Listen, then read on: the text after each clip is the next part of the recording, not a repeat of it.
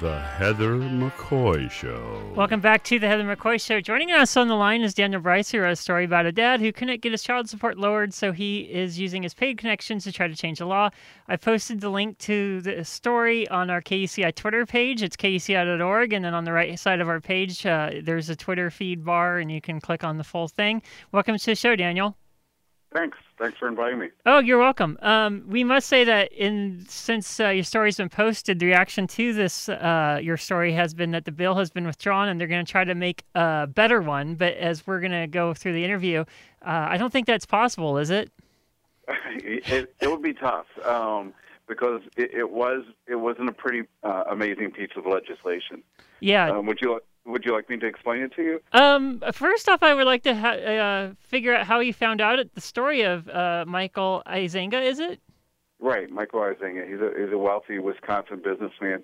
I write a column for the Milwaukee Journal Sentinel, and the lawyers for Eisenga's ex-wife contacted me to let me know that this bill was going through the legislature and encouraged me to look through the drafting file. In Wisconsin, you can go through and see what work went into creating and producing legislation once it's been filed and submitted. And so I did that, and there was just an amazing amount of coordination between Mr. Eisenga and Representative Clayfish, the author of the legislation.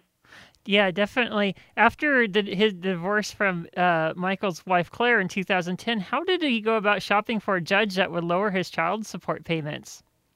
Well, first of all, there was a binding arbitration, which he agreed to, that said that he was going to have to pay $18,000 a month initially, and it would be reevaluated, but could go no lower than $15,000 a month. They have 3 children, all of them with special needs, and so he agreed to this at first, but then 10 months after he began making payments, he went back to court and asked the judge to throw this out, saying that his income had dropped. Well, the judge said that he took too long and that he couldn't do this. So he then filed with an appeals court asking them to throw it out. And they said, again, you missed the deadline. You agreed to this. And then secondly, we've looked at your assets, and you continue to be a wealthy person and able to make these payments, so we're not going to do anything about this. Talk about the connections between Eisenga and his lawyer and the politicians he gave campaign contributions to.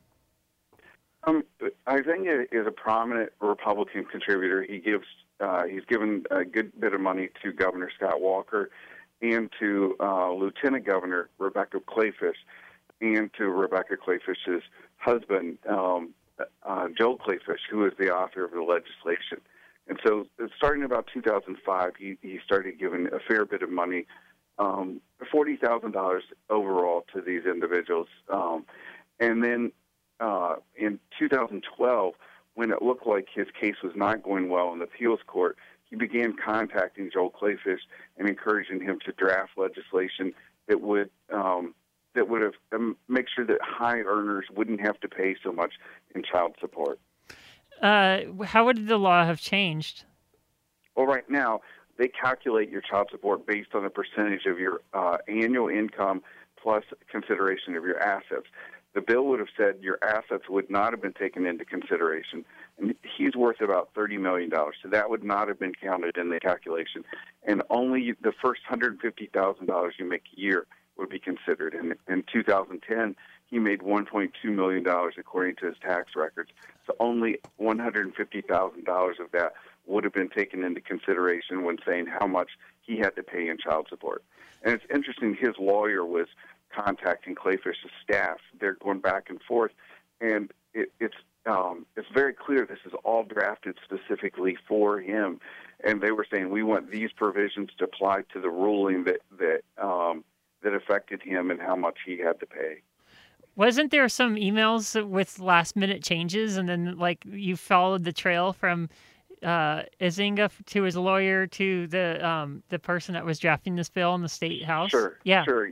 His lawyer looked at one of the final drafts and said that basically they needed it to apply to him, but legislation can't be retroactive, so they had to create a trigger so that this would affect him. So that the legislation said when it went into effect that if the amount paid under any child support agreement was more than 10% than it would be under this legislation, you could go back and petition and have it changed. So, yeah, there was this last-minute step where his lawyer made sure that this was inserted in the bill. He went back to his client, and then the client contacted the legislator to say, make sure you keep this in there. Oh, definitely. I was just curious, Eisenga is giving a lot of contributions to the clayfishes, as well as Governor of Wisconsin, Scott Walker. Are these three people placed well enough in state government that the bill could have passed if your story never published? Republicans control everything in state government right now. Okay. They control the Supreme Court, they control both houses of the legislature, and they control the governor's office and the executive branch. So it's entirely possible that it could have passed. I think it would have passed the state assembly. The state senate is a more deliberative body, and they put the brakes on a lot of things going through the state assembly right now. But it certainly was picking up momentum. There's a hearing that was scheduled for tomorrow. But yeah, I think the drafting notes and the coordination was so egregious that effectively they killed it themselves. Bringing attention to it, I mean, it wasn't difficult. All you had to do was go through the file and see what sort of work was being done cooperatively with someone who wanted legislation done, just for himself. Besides shelving the bill, can you tell what other reactions has your story caused in the State House of Wisconsin? Well, people distanced themselves from it pretty immediately, and even the Republican leadership. They were several of them were saying, we've been accused of having a war on women, and now someone's pushing a bill like this. This is just crazy. It was considered tone deaf, and besides the fact that it was, it would have done damage to people in situations like Claire Eisenga's.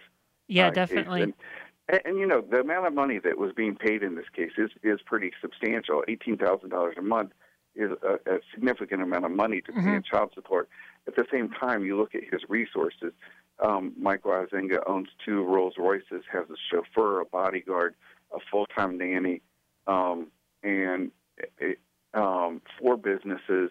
And each year he rents a villa in the Cayman Islands for $10,000 a week. So this isn't someone who's hurting for money. No, he's not like Dave Foley, who owes a lot of child support in Canada, but he is not really on network TV anymore, and he really can't pay it. Right.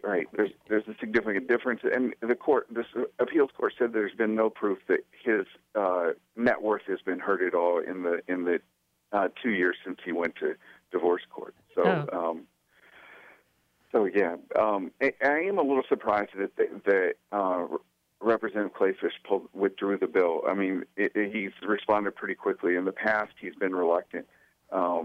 When he's come under criticism, he usually fights back. But in this case, I guess he just realized that it was drawing too much attention. Yeah, the hand was completely in the cookie jar. Anything else you want to leave off with before we say goodbye? No.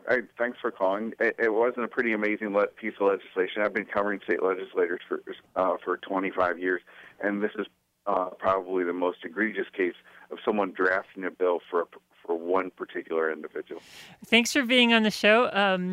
Our guest has been Daniel Bice. He writes for the I'm lost my place. He writes for the Milwaukee Journal Constitution. Is that right? A Milwaukee Journal Sentinel, yeah. Yeah, oh, there we go. Thanks for being on the show, and this is the Heather McCoy Show. Okay, thanks.